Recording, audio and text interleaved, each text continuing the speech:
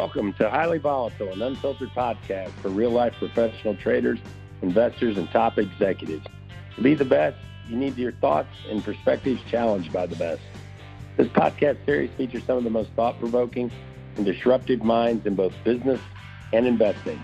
My name is Kevin Van Trump, and I'm joined each podcast by my good friend, legendary trader, and angel investor, Andy Daniels. Together, we attempt to challenge the conventional and gain a better understanding of the disruptor. We search high and low for wealth hacks and exciting new investment opportunities, but at the same time, try to uncover hidden pitfalls or unforeseen changes coming our direction that might rock our worlds.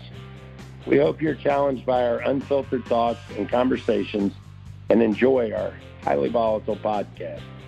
And please remember, there's risk in trading futures and options. You should carefully consider whether such trading is suitable for you in light of your circumstances and financial resources. Recommendations for you to buy or sell any commodity, any stock, or any type of other investment. So make sure you use the podcast as an educational tool to broaden your horizons and maybe add a bit more perspective.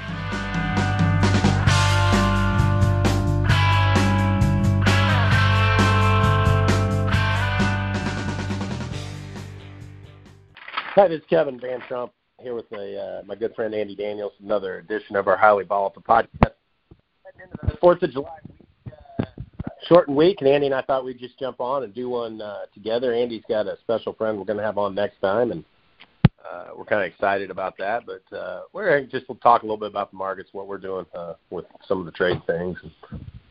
Andy, what have you been doing? Traveling around? I heard you play a little golf. Well, travel's pretty limited with COVID, but the latter is in full and plenty right now. Yeah, I've been doing some golfing, a lot of fishing out here in Idaho, and just enjoying the mountains in between raindrops and trading. I had a question for you. I don't know if the listeners all know it, but Andy has always partaked in the Memphis in May barbecue thing. You guys finished way up on the rib thing. I've been doing some barbecue, and I bought Jordan I didn't buy him a Hasty Bake now. So Andy bought me one of the huge proponents of Hasty Bake smokers, grills, and we all have had them. And I ended up buying a Napoleon gas grill from Michelle. What do you think of the gas grills, Andy? Don't ask me, Kevin. You know my answer. I wouldn't own a gas grill for all the tea in China.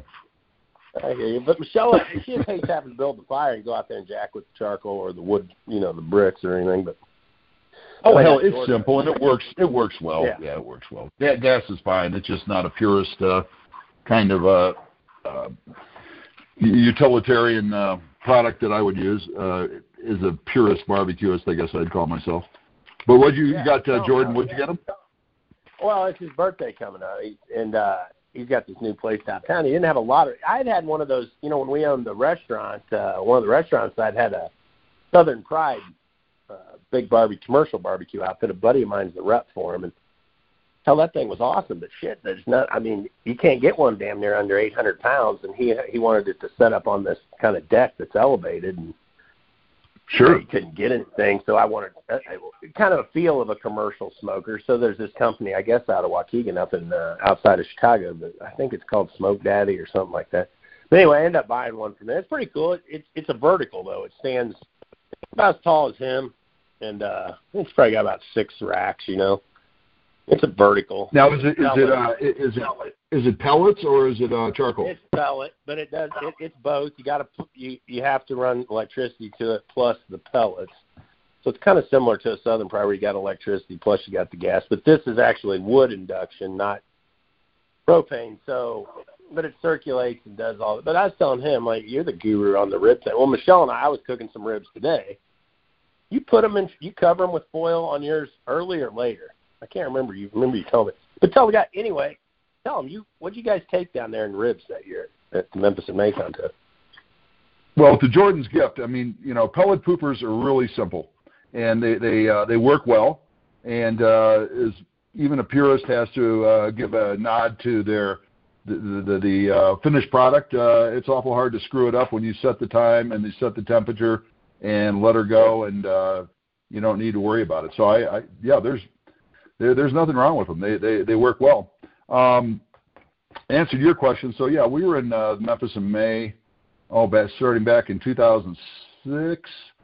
Yeah, 2006, when we moved down to Memphis, my daughter was at St. Jude and got involved in the barbecue contest, and we were in it for 11 years through 2017. And, every year we got together, and just a bunch of grain guys from different parts of the U.S. could get together down there and barbecue. And so most of the teams barbecue every weekend all year long, or at least 30 out of 50 weekends at least, in different contests all around, the Mid-South.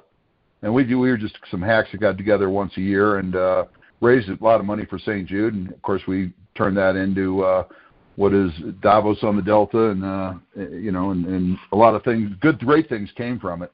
But we came in, our placements were out of 120 teams in ribs, 100 in shoulders, and 80 in whole hog. We were in the rib category. And we came in 107 our first year, 90, 107, 90, 82, 23, 25, 41, 39, 40, and then our last year, 2017, we came in third. And, it's a lot of work. It's a full week of everyone's time, and, you're down there sweating over the smokers all day long. So the team kind of wanted to hang up their spurs on a high note. But I did get them to agree to come back one last time for a final farewell. And then COVID hit. So we didn't get to do it this year, but we're all committed to doing it next year. Yeah, hell, that was always a good time. Michelle and I would always come down and I remember, did you guys, when you were doing that, what the hell, when did you, so I've had a bunch of different people tell me rib recipes through the year. I remember, we'd sometimes cover them with foil early, and sometimes they didn't cover them with any foil, and I don't know, we got a couple of new machines out here. What do you do on yours at home? You cover yours with foil? Well, my backyard's at all? Yeah. Well, I try not to, because I think that when you take the foil off, in the bottom of it is a bunch of liquid, and that's your flavor. And so it tends to, boil in the foil. One of the reasons people do foil is to speed up the cooking time, and the other is to keep the outward appearance to be more golden in the coloration as opposed to dark, and the dark bark versus the golden bark.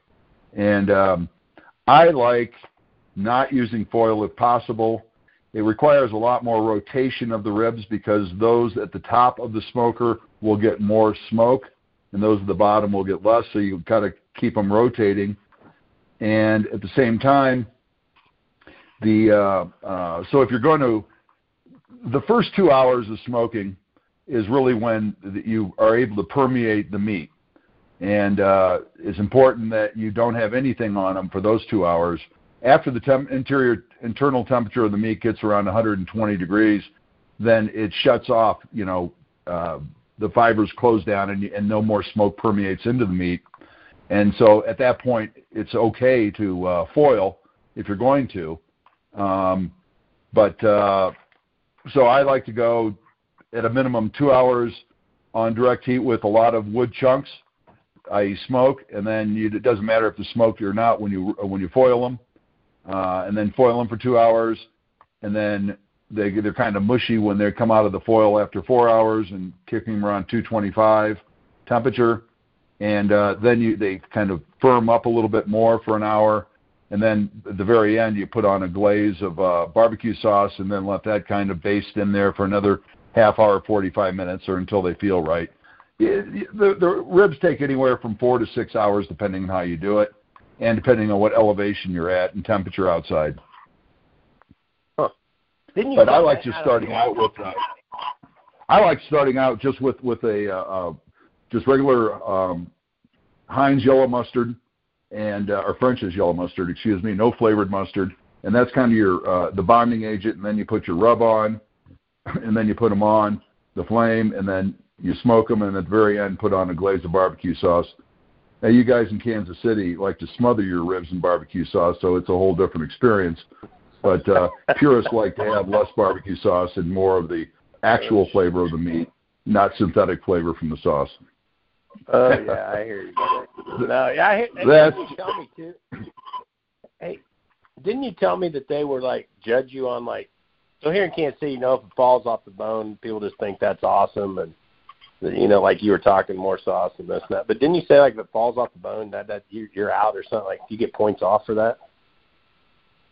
Well, they grade you on a variety of things. One is your presentation in the blind box, for instance. You have to cut your ribs just right, 2 bones in the middle with meat extending on both ends, and you don't want it to have any mars, so you make sure that there are no torn pieces of rib, and you want to kind of use the barbecue sauce as a paintbrush or to keep things looking just right, and then you have a certain process for stacking. So that's your presentation, and then you have taste, you have texture, and that plays into, are they overcooked, undercooked? And when you pull the rib apart, you want to see some grayness on the bone, and they need to pull easy but not fall off, as you said, or you don't need a chainsaw to rip them apart. So you have about 6 different categories. And then your appearance as a team. Do you have dirt under your fingernails? Were the water glasses clean? All the things the judges will mark you up or down on. Oh yeah. What were you telling? Hey, I too remember this. Didn't you tell me you found a good line for the ribs, or you were using that was really good? Or the ones we came in third. The ones we came in third last year, or 2 years ago, excuse me, were Neiman's, and they're range-free, hormone-free. It's kind of they came from the late 1960s 4-H deal, and then they bred those for their flavor and did ultrasounds on the hogs until they really got the brand just right, and the texture of the hog just right, and so now they're available commercially. They're probably twice as much as a normal slab of ribs that you cook in the backyard, but when you're in competition, price isn't really that important. Hell, cost per rack is about $25-$30 by the time you serve them up, but they're worth it in competition style. Yeah, I love them. They're great. You could tell a difference, huh? And you also don't. One of the misnomers is people go, I want to get the biggest ribs I can. Well, what you really want, if you get Costco ribs, for instance, they'll be 3.5, sometimes 4 pounds per rack, and it's just, you may as well be eating pork chops. But what you really want is a thinner rib, and they call it 2.5 down. In other words, maximum 2.5 pounds down to 2 pounds, and you can't get that exact science right, but the thinner the rib, the more flavor, the more and that's the more you taste. Yeah, right. So it's not bigger is better in the case of ribs when it comes to taste, flavor, and the finished product. Interesting. Yeah, the listeners probably didn't know you were a barbecue connoisseur. You've been doing this for a while, though. You've been barbecuing it up, so. Good barbecue. I made turkey. You usually do a ton of turkeys for neighbors and everything, too, at Thanksgiving and all that, don't you? Yeah, we usually smoke probably 5 or 6 turkeys, and then I really am a big fan of the deep-fried turkey. I'll tell you, it just locks in the flavor and the juices so much. And frankly, I'm not really, the wife always cooks a oven turkey, but I can't tell you the last time I had any. I like either the smoke or keep it simple, stupid. Get a deep fryer and fry them up 3 pounds a minute, 3.5 pounds a minute, and that's as good as it gets, just for turkeys. I hear you, my man. So let's switch gears and talk to markets here. You got any new trades or anything you're looking at, or what do you think of the stock market? Oh, well, I'll give you my thoughts at first. We got, obviously we have the report coming up here Tuesday, and a lot of expectations of what we might expect. I guess start just by talking about corn for a minute. We have crop conditions are 72% good to excellent, great. Got a little dryness that we need to watch, primarily in the Eastern Belt, and then the normal suspects, out in Kansas and North Texas and places like that. But right now we're on target. Kevin, we were talking earlier. I mean, how we could have a 180 bushel yield on the top end, and you plug in the average guess of 95 million acres and the unknowns of the non-export market we're currently involved with, we're going to have upward to a 16 billion bushel crop if all things go well. And you start penciling in no problems, and you're looking at, possibly a 3.5 or north carryout in corn, which I hate to say it, but probably pretends for lower prices. The function of the market is to eventually shed the high-cost producers, and unfortunately, the governments keep sending out checks and aren't doing anything to discourage acres through farm bills and programs. So, we're kind of ignoring that we are the high-cost producer. We're producing below actual costs, and without the subsidies, the true cost of production is higher than the current market value. And, without a weather problem, I just don't see. And I guess, obviously right now, what would you say the bullseye for pollination is? July 10th to the 20th probably catches most of it. Where we sit right now, we're sitting here around 325. 324 was the contract low in the December. Funds are near record shorts, and they're looking to test it down to $3. It feels like the market's poised for a bearish report, so anything that's not bearish, I guess, is theoretically bullish. And if you can get a dead cat bounce pretty easy if we spook some of the funds up, because we have less than the 95 million acres that the geniuses are looking for right now. Well, Kevin, we've been talking for quite a while, and you've been saying in your letter and just in our conversations that you really want to own this thing between 320 and 280, and I completely agree. Do you still feel that way? Yeah, I do. I like I said, I've lifted some hedges. I'm going to try and lift all hedges between 320 and 280 if we can push that far. I bought just a touch of corn just to throw a friggin' line in the water on the break this last week, towards the end of the week. And I think, like I said, I'm just going to take small nibbles as we work our way lower. But I'm just sitting there in my head saying, who in the hell's getting in short? I mean, everybody's already known this information. There isn't anything being crazily revealed. And I just feel like it's a typical move of the funds.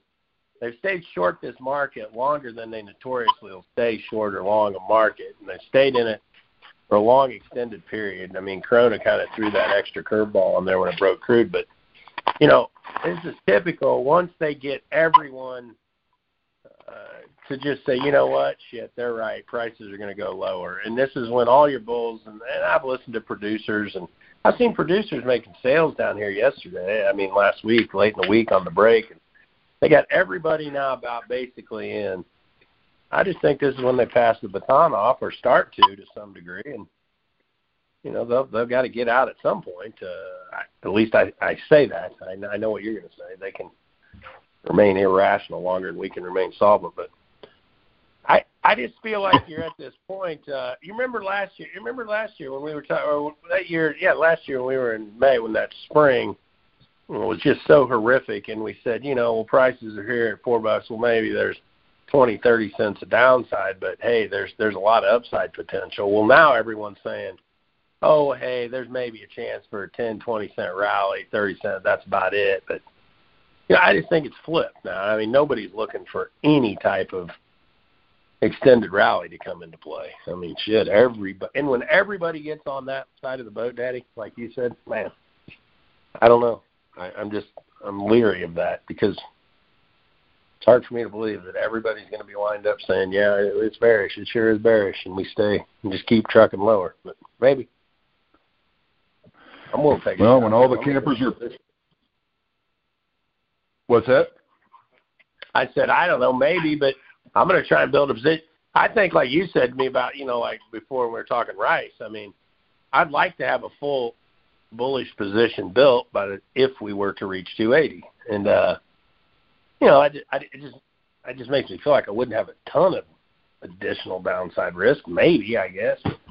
Like you said, if we keep planting the acres, which it doesn't look like anybody's going to stop. I said last time, maybe we get prices so low they stop planting them in South America, but I don't think, do you?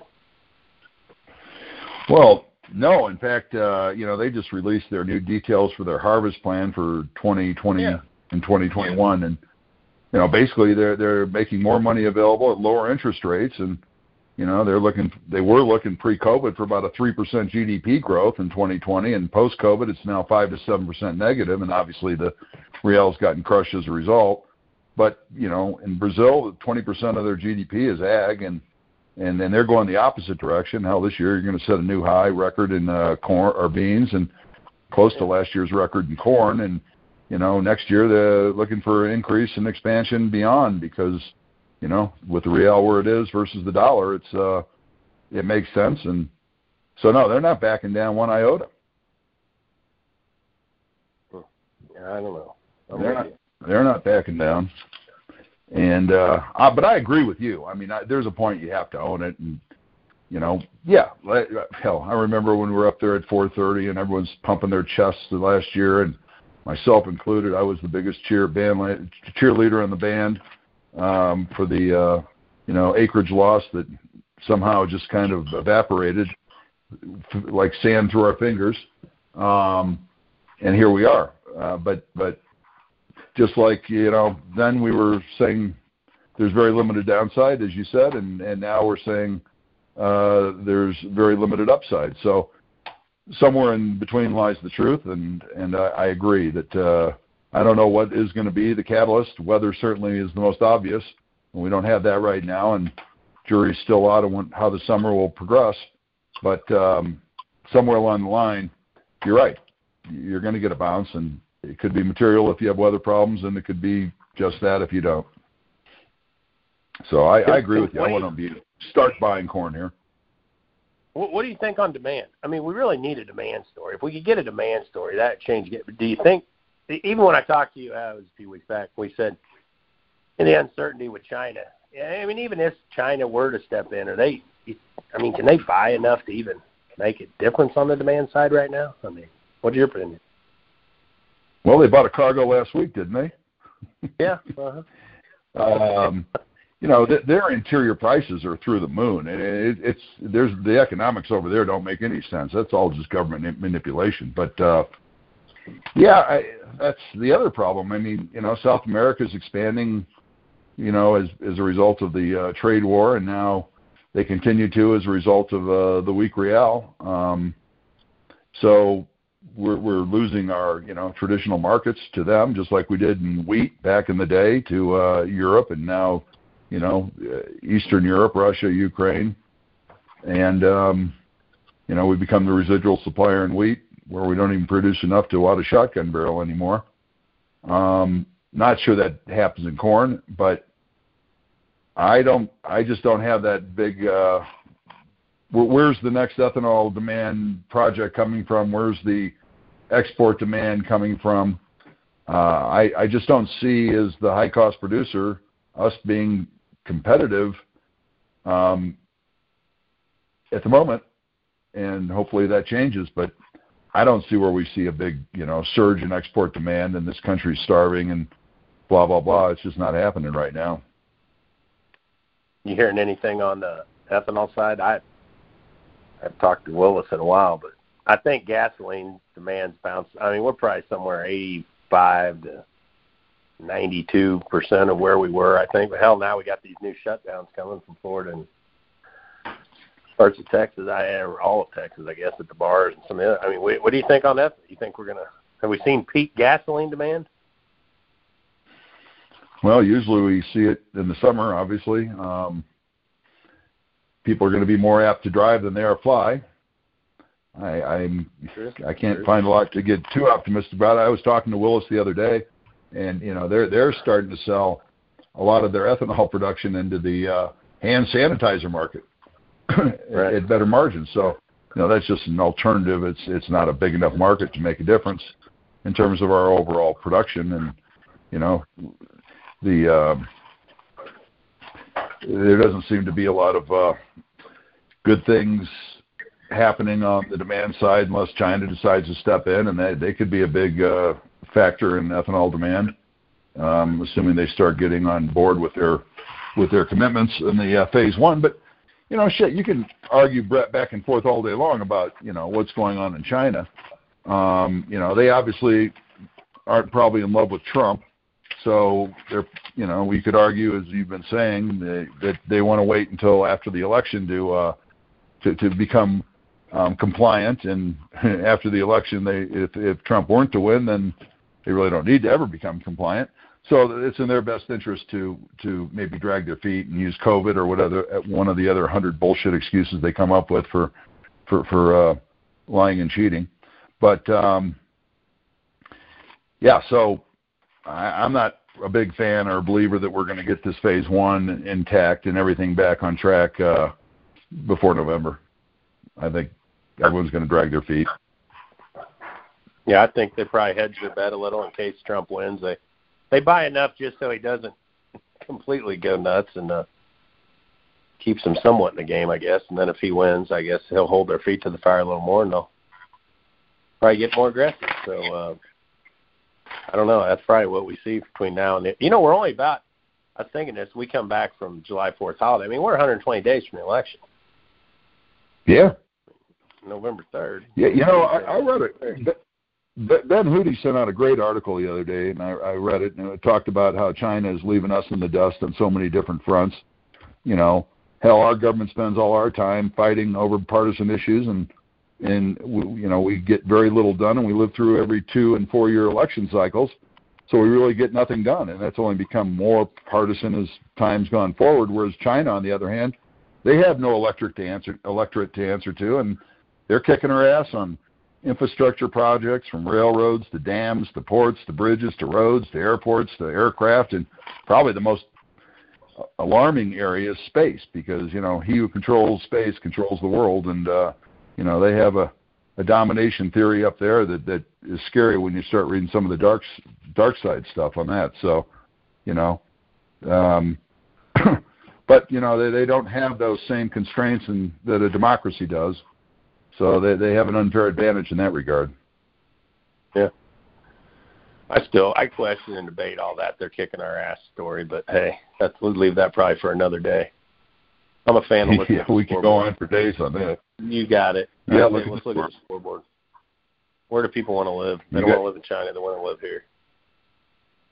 No, I don't know. Manufacturing is pulling out of there as fast as it can. We're bringing back a lot of things to this country, and that's all positive. We got to do something to replace all these service jobs that are getting lost along the way with COVID and the rise of AI as a result of it, and the lack of restaurant and hospitality industry. I mean, we can go on for days about that. We have over the many podcasts, but people are leaving China, and that's for sure. We'll have to see.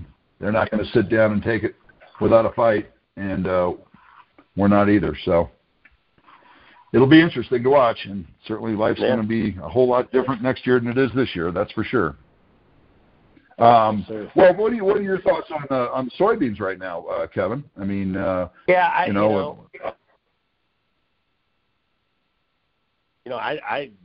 not. I've been saying as a producer, we've been trying to defend that 850 area, and I know it sounds low, but with the subsidies and some of the extra money, I mean, you got to. I mean, there's a realistic chance. I mean, if we get crossways, sideways with China, I mean, hell, Daddy, I mean, there's a chance that we could see sub $8 beans, and that number just don't work. That doesn't work for anyone, and that's what I'm just saying. I'd like to say that there's a ton of upside potential, but come on, if we all know. I mean, I think the trade's pretty much thrown in the towel on the fact acres are probably moving higher. We got to believe total acres moved higher just with the great weather that we had. And if people were going to get out there and plant, most of the guys wanted to plant some extra corn and maybe flip some acres to beans on a little bit of a cash flow issue. But we think that the trade's pretty much thinking the bean acres are going higher, and hell, there's really no reason. It's tough to debate a bear right now. The yield isn't working its way higher either. So it's like you got acres going higher, yield probably going a hair higher based on the current weather, so here we start to move. And Now, we're crossway. I think China came out and said some things on Friday when we closed. If we get sideways with them on Taiwan and Hong Kong and some of this other stuff, then they would definitely rethink the phase one agreement. And like you and I said, I think they're going to play some political gamesmanship between now and the next 120 days before the election.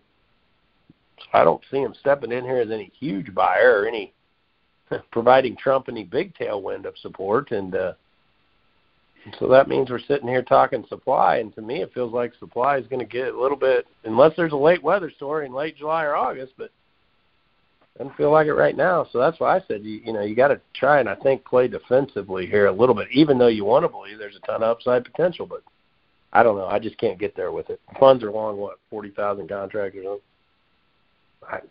Seems like they want to be spread. They want to be long beans against anything else, which makes sense. But until they unwind it, I don't know. So I'm playing beans more defensive than I am corn. That's probably just the opposite of what other people are saying. But well, contrarians usually are the ones that make money, and you've done well being a contrarian over the years, I will say, without a doubt. Soybeans. Yeah, what are you going to really say? I mean, it's just impossible for any analyst to sit there and make any sort of meaningful projections on export demand, on a lot of things, maybe domestic to some degree, but when our 60% of the export market is China. And, there's so many things that go into those decisions, and, will they or won't they, and how will they do it? You just can't anticipate that, and any headline that comes out is going to wreak havoc to the downside on a negative comment, and could be supportive on a positive comment. But right now we got gracious plenty, and our weather market really isn't until August and maybe early September for soybeans, as it always is. So we got some time before we can start predicting production in a meaningful way. But on the demand side, as goes China, so goes price. So I'm with you. There's no one else that can come in and have that impact. Yeah. So I think it'll be interesting. Let me ask you this. I think it'll be interesting, too, to see how the USDA plays the feed and residual numbers with corn and even with some of the other, with wheat, and how they play it with the corona going on. How the livestock was backed up. And I've heard some guys argue that maybe we've fed less corn and fed more alternatives just to kind of get the animals limped along, because no one really had any certainty on where they were going to take the animals or what was going to happen. And then there's some other guys saying had a lot of low test weights with corn from last year's crop or what's in the supply pipeline, so maybe we fed more corn. And hell, through the years, though, feed and residual has always been the big wild card on both kind of in all these markets. So I just think there's so much uncertainty, like you're saying, with China, corona. Hell, no one knows. I mean, and the USDA could interpret that data they could, who knows what's right and what's wrong even. So it's pretty tough right here. Well, that's right. Yep, that's right. A ton of variables. You doing anything with wheat? You got any position on the wheat or anything? No. I mean, I leave the wheat market to you. You're the matador. I've been lucky. I'm lucky. I'm lucky I didn't get back in. Is what I'm lucky. I kept wanting to get back in on the bullish side, never did. That turned out to be a blessing. I think we're at 9-month lows now in the soft bread. I think. I don't know. Shit. There doesn't seem to be a story there. That's for sure. Nothing fresh. No, nothing fresh, and it's wheat is a weed. We just continue to go down in our U.S. production because other countries can grow it. And yeah, we're the ultimate residual in wheat now, so we're not a leader. Yeah. I don't see a story there either. And unfortunately, this is the doldrums that we used to have back in the in the late 90s when you'd have 2 cent a day ranges in corn and the like.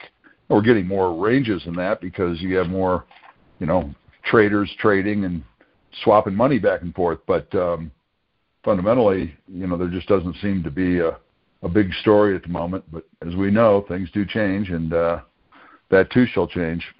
Thank God we got as much subsidy money coming at us this year as we do, or I think that's helped certainly the farm community and the farm economy. But that's that kind of sugar high, like the all the Fed printing and the Fed spending is at some time the music stops. So we'll just have to see how it goes. Only other thing that I want to talk about a little bit is rice. As you know, we just came off a hell of a year in rice. Something we've never seen before. We went from $11 to $23 and back to $13. And the top to the now near-term low all happened in about a 4 or 5 week period of time. We blew out the shorts on the way up. Margin clerks were there with open buy orders, and once the last one got filled, the same thing happened in reverse on the downside. And so really the July's out of the way now. We're under 1,000 open interest. We got options expiration tomorrow night, Monday night. It'll be tomorrow when this is played. I frankly think, I'm sorry, on Tuesday, but I frankly think we're going to see some deliveries against the July. At these price levels, the milled market just isn't there right now. Everyone got what they needed, and they're going to wait to new crops. So we're going to end up probably seeing, 300-400 deliveries, and we're still at $1 inverse after having been at almost $11 inverse less than 30 days ago. That's a big move for a small little crop like rice. Going forward to the coming year, we got the stocks number, or the numbers coming out on Tuesday, and I think you're going to see the market's looking for a 20,000 acre reduction in rice starting, on the report. I think you could see 100 to 150 acre increase because these are intentions and not actual plantings. It'll be mid-August before we get the certified acres that come out from FSA. I think that eventually the March number will be 100 to 200,000 less than that in the final production. But for now, farmers have a high incentive to embellish, or I wouldn't say the word lie, because the insurance premiums on rice are head and shoulders above corn or beans. So you always do get an inflated number and the intentions that will come back to reality once they get the certified acres done. And they're still collecting that data, and will be to the end of July. So really we're not going to know anything more until then. At the end of the day, I think that, we're going to see a bigger acreage number on Tuesday. It's my dart at the dartboard. And eventually that number will come down once we get actual certified acres. Last year, the average farm price, the USDA pegged it at $11.80. This year they're pegging it at $12.10. So I do think the downside from here is limited. Brazilian prices now and there are competition in this hemisphere, are much stronger than they were last year. And so far in the first 3 months of the year, they've already sold 50% of what they expect to sell for the whole year. And that's because, they're selling to our traditional clients because we ran out this year. So come September, they'll be out and we'll be the export market of choice. So I think the future of rice and direction of price is going to have everything to do with exports this year. Right now, the USDA is saying we're going to be up 1 million acres on our export, 100 million hundredweights on our exports. I think it could be 10 to 15 million, but it's going to take, several months for that to play out and for that reality to be realized. So for now, the stocks number, I look for about 27.5 million long grain rough rice in the report on Tuesday, and maybe 2.5 million long grain milled rice, which would equate to about an August 1st number which is where the USDA is carrying ending stocks at 16.2 million hundredweight. If we get a big number, could you break from here 50 cents down to $11.50? Yeah. And until we get a better feel for export demand and get the actual, plantings into August and later, over the next 3 months, I think, $11.50 would be the rock bottom low. $13 would be the the high for now in the next 3 months. forward to that, I think it could go considerably higher if I'm right about the acreage being overstated, not only on Tuesday, but that it will actually go down by the time we get to August. The export market is really where it's going to end up being the storyline this year. And South America, is going to have a hard time planning come September because of the high price.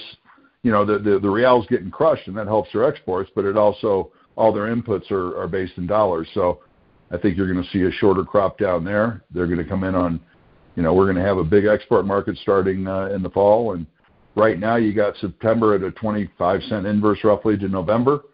I think that you'll see the September, if we get a big acreage number Tuesday, would probably get hit on the September more so than the November. And so eventually, and usually, the last days of the month preceding first notice date, so against the September as an example, you'll probably see the spread go from a 25-cent inverse in the Sep-Nov to a 20-cent carry to the Sep-Nov. So I think that any downside is going to be more in the September, which is technically new crop, but with the lateness of the crop, it's kind of perceived to be right now old crop. But I don't see, the November having a whole lot of downside, maybe 20, 30 cents. And if it happens, it probably happens sooner than later. And I got a small position right now in the November. I don't think it's time at all to load the boat, but I wouldn't be a seller with stolen money. And at the end of the day, I think that we'll see a market evolve, probably nothing like the year we just ended with, but that was one for the record books to begin with. But at the same time, I do look for the market to work its way higher over time. And, it's not going to be the market of last year, but it's going to be a good market all the same. It's just going to take time to evolve. Yep. What else you long gold still? Yeah, I'm long gold, and I'm not too sorry about that at the moment. I've stayed away from the crude market, thank God. Last time we were on a call talking about crude oil, I ended up selling it at $21 because as we were talking, the market went negative, and I had the good fortune of buying it back to the next day down $12, and I haven't touched it since. So I can say in my trading history, I sold gold or crude at $21 and bought it back at $9.50 or something like that.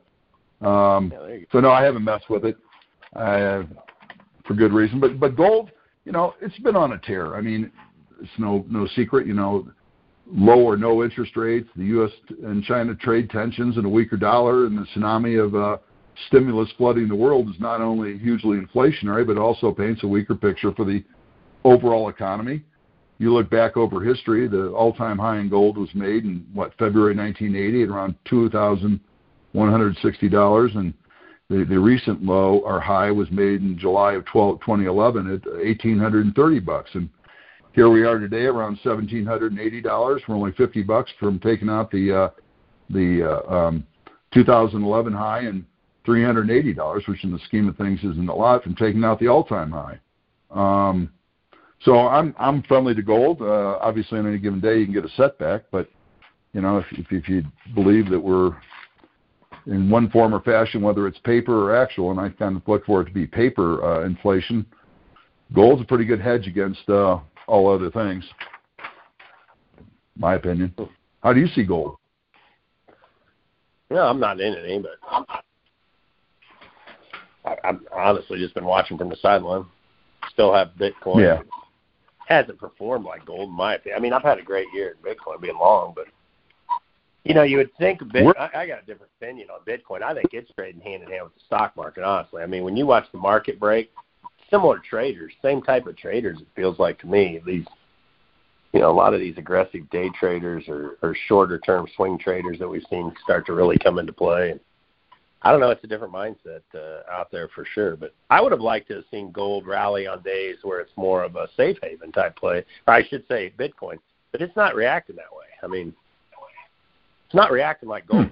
Gold reacts more as a safe haven, like you're saying. Bitcoin, to me, it's reacting more like a spec swing trade play. When the stock market gets whacked, Bitcoin seems to get hit, and it's almost like people are having to take money out of Bitcoin, to pay the margin gods maybe over on the other side, and vice versa. And I don't know. Making me a little apprehensive. But what do you think about the stock market? You're still short? Some, I should say, have a hedge on. Yeah, I'm still short some. I've been donating to the young bulls as an old bear, but I'm still short. I think that at the end of the day, you have to have consumers, and but for now, I don't know how far you break with all the black swans swimming around these days. But the Fed's got every incentive and given every indication they're going to be there to keep supporting it all the way through. And as long as they keep sugar in the gas tank, I don't know how you break materially unless it's an unforeseen black swan until after the election. And if what's his name, Biden were to win, I think he'd be 15,000 offered in the Dow looking for a bid. And if Trump wins, then, there might be economic anticipation of good things to come, but we still have to deal with all this mess and the trillions of dollars that needs to get repaid somewhere along the way and the bankruptcies that are going through the roof. So no matter who wins, I think, I can't get too bulled up. It's all a matter of timing. How do you see it? Well, I think you'll probably do well. I pitched all my last short positions to close the session there Friday, so I'm out. I no longer have any short stock positions on. I sit there and just look. Well, at least you got a tax write-off, right? Well, hey, probably. I guess you got your tax write-off. I ended up, though, your damn rice trade ended up, between the rice and a few others and wheat and a couple other trades. Hell, I've had a good year. The stock market hedge, I guess, but it was kind of a hedge. So I've been long. My biggest positions were Spotify and Tesla, and shit, they just exploded higher. So I can't. I told myself going into this, I said when this thing broke, we were at the Super Bowl in February, and we were reading all the headlines and hearing all the chatter from China, and I told Michelle, I said, if I can look back at the end of this in 6 months, I'm further ahead financially than where we started. I feel good about myself, and I told Jordan that on the call the other day. I said, hey, we've done way ahead of where we were gross overall. And I'm just, hey, let's just tip our hats here and move to the sideline on a lot of stuff, and that's really what we did. And so I'm happy to escape what's happened here unscathed with actually some pretty significant gains. I'm like, holy shit, I would have never have guessed. I thought, man, we could really get rocked, and so hey, we're blessed. I'm glad that I have the friends I have that made some suggestions they made. But I tell you though, looking at real data, and think about this. If you look back, we made those March 09, we made the lows in the stock market. About 65 days later, we were up about 65%. We make the lows here in March in the stock market. About 65 days later, we're up about 65%. It's damn near lock and step. Now, I suspect if you play it forward, what happened in 09, we probably chop sideways, and I suspect either 2,900 in the SP or 3,000, somewhere in there is like the battleground area. And we probably chop sideways with some. I think you could have some 5% down days once a week, maybe once a week for the next 5, 6, 8 weeks. You'll have some big up days and some significant down days. But if you look back to 08, we did rally, I should say 09 after the lows were made. We did rally to like 15, 20% after we hit that chopping around period into year end. One caveat, we are good, like you said. We do have this election coming up in November, and I don't know. I'm torn on it. I don't know how it will play out. But like I said, I'm just not sure about where I am mentally on the stock. And the other thing I challenge people to think about is this. So when we broke, I started thinking about this a lot. When we broke in 09 and hit the bottom, it took Vegas about 10 years or more to recover to where it was. to get back to the attendance and the people and everything that was there. But hell, we had already damn near, we blew through the old highs and everything else in the stock market. Like Grant took Rich, we blew through the highs like it was no tomorrow way sooner than that. And what I have to keep reminding myself is, the average length of time a company stays in the S&P 500 nowadays is like 7 years, 7.5 years, 6 years, something like that. So we're out with the old, in with the new. And what I'm saying is, you're dumping old companies that are having problems transitioning, or maybe they've got stuck. And those companies are falling off, and you're adding new companies like the Shopifys, the Teslas, and the Amazon, different players. So the stock market's not always, it's just real easy to think of the stock market being the economy, and it's just not. And, you're adding these new companies that are doing new things with Zoom and Pelotons. And I can go through the whole list, and you're shedding off the old companies in the stock market. And so to me, I'm like, man, maybe I have been looking at maybe I am the old bear and the new bulls, like you say. And I just looked at our overall portfolio of where we were at and what we've done with our real estate things and our other position. I just said, hey, to be ahead through these 6 months, if anybody's actually ahead after these last 6 months, you probably tip your hat there, and you've done a hell of a job. So, and I know a lot of people aren't, and I'm not trying to make any amends to that or gloat on that. So I'm just saying, I think it's very difficult waters right here. So rather than me get stuck and just adamantly think I got to be right on this position, I'm going to toss in the towel and live to play another day, I think. So, I don't know. I think we could go higher. There's just so much stimulus. My goodness, look at this. It's crazy, isn't it? There's been so much stimulus. It's insane.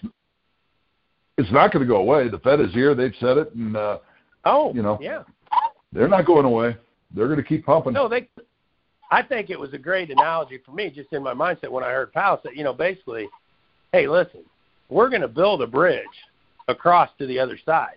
Now, however long that bridge has to be, we're going to build it. And we're going to get people across to the other side of this safely. So with that being said, they have definitely pumped a ton of money in.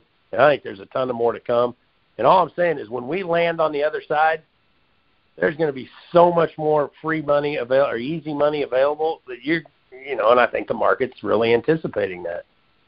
And I don't know what that means or how that shakes out for, I guess some companies are going to go to the wayside, but man, there's going to be a lot put in play when it flips and turns. So, well, I think you did a hell of a job. Yeah, go ahead. Go ahead. Yes, did you hear anything from you? Any of the guys you were with, the medical guys or anything closer on a vaccine or a better treatments or anything much on that front? No.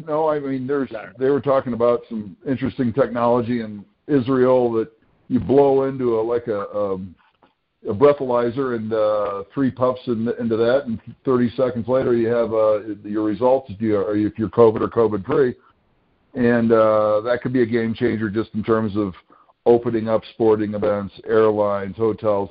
That could be a big game changer if that gets out in a big way. Right now, the best thing we have is Abbott and the nose swab. As far as vaccines, that would have been outside their bailiwick of thinking. But treatment-wise, they're optimistic about different combination treatments that they're seeing and that are having a positive impact. So, one of their comments I thought was interesting is that even if you do get a vaccine, I doubt you're going to see 30% of the population even take it, which I didn't quite understand. But they don't think you're going to get the kind of big participation, just like you don't with the flu and other things like that. Those that are vulnerable obviously all will, but those that aren't and those that have had it and therefore consider themselves immune, and more of those are going to be coming down the pike as we go forward. They just don't see that this is being something that 8 billion people on planet Earth end up taking. So I thought it was interesting. Well, I've never even had a flu shot. You get the flu shot every year? No, I never have. No, I never have either. That's probably not good. We probably should.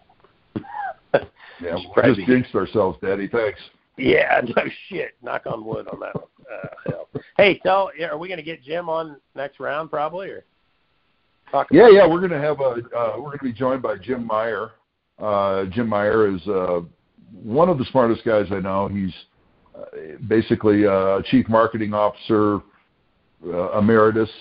He was president of Saatchi & Saatchi, and he's been involved in the ag world or the advertising world. He's really starting to spend a lot of focus now on where food and healthcare intersect, and he's working with Carter at iSelect, and so he's got a lot of thoughts and insights as to what the post-COVID world looks like. He also is a hell of a handicapper in the horse racing business, so as a sideline hobby. So I'm looking forward to getting Jim on the phone and hearing a lot more about how this world seems upside down with all the political unrest and all the riots and everything else and social media and how it all kind of plays in together. So I look for a real heated debate on that call, and I know Kevin has some strong opinions as well. So this will be a good one. I can't wait. We'll be doing that next week. Yeah, we're going to talk the whole country getting riled up, possible civil wars, and all the crazy stuff going on, right? So that should be that should spark some fun conversation. So I guess we'll see. I've been getting a ton of email. Just a lot of people. They're just like you said, even when we talked earlier. I mean, it just feels like the world's turned upside down to a lot of folks, and I don't know. It's definitely times are changing. I guess we'll see how things play out here, but it's definitely a lot of uncertainty. The last 6 months have been crazy. I mean, if you think about it, you got a global pandemic, you got the social unrest, you got just the wild swings in the stock market, massive unemployment, massive stimulus. I mean, you couldn't throw many more balls in the air. So I don't know. Biggest concern I have throughout all that, Daddy, is the wealth gap and how it's widening out. And those that have been fortunate enough to be on the right side are going to do great, and those on the bottom end. And it's just going to make the haves and have-nots grow at a rate that just scares me to death. And we'll talk more about that next week. But that's my biggest fear out of all this. We can go through and not have totally partisan politics, but at the end of the day, we're all people, and the most people listening to this call are all U.S. citizens, and it's the way life's been is changing. There's no doubt about it. And as an old bear, I guess I got a lot to learn, so I look forward to the conversations.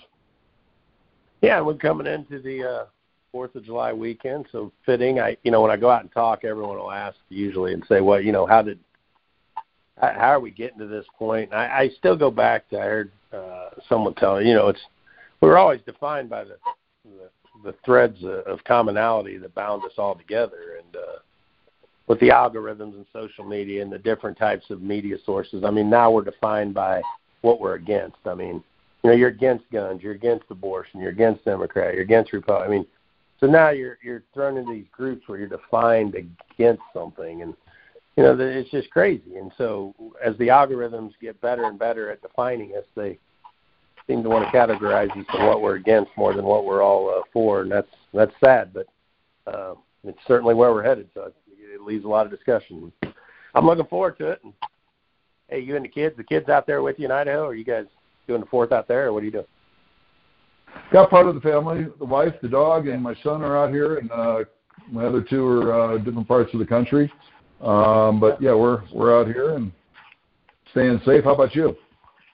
Yeah, the kids were thinking about, I guess they were going to go down to Texas with their buddies and all their friends. My daughter was going down there. Her girlfriend just got a job, and but now I guess they shut all the bars down, so they probably don't have anything to do for the July 4th weekend. So they just told me today they're probably sticking around. So we'll probably be out and about and see what's happening. Just, I guess, stay close to home. So they've canceled most all the fireworks displays and everything around our area, and no public displays and a lot of that stuff. So I guess cut down on all gathering. Yep. Same around here too. I think that's pretty universal. Yeah. Crazy times we live in, buddy. Well, wow. Never thought we'd see it. I'll probably call you for some barbecue tips over the weekend. So. Hey, I'll be around, and I'll be working on some barbecue myself. So Have a great weekend, and thanks to all the listeners, and we appreciate all you do.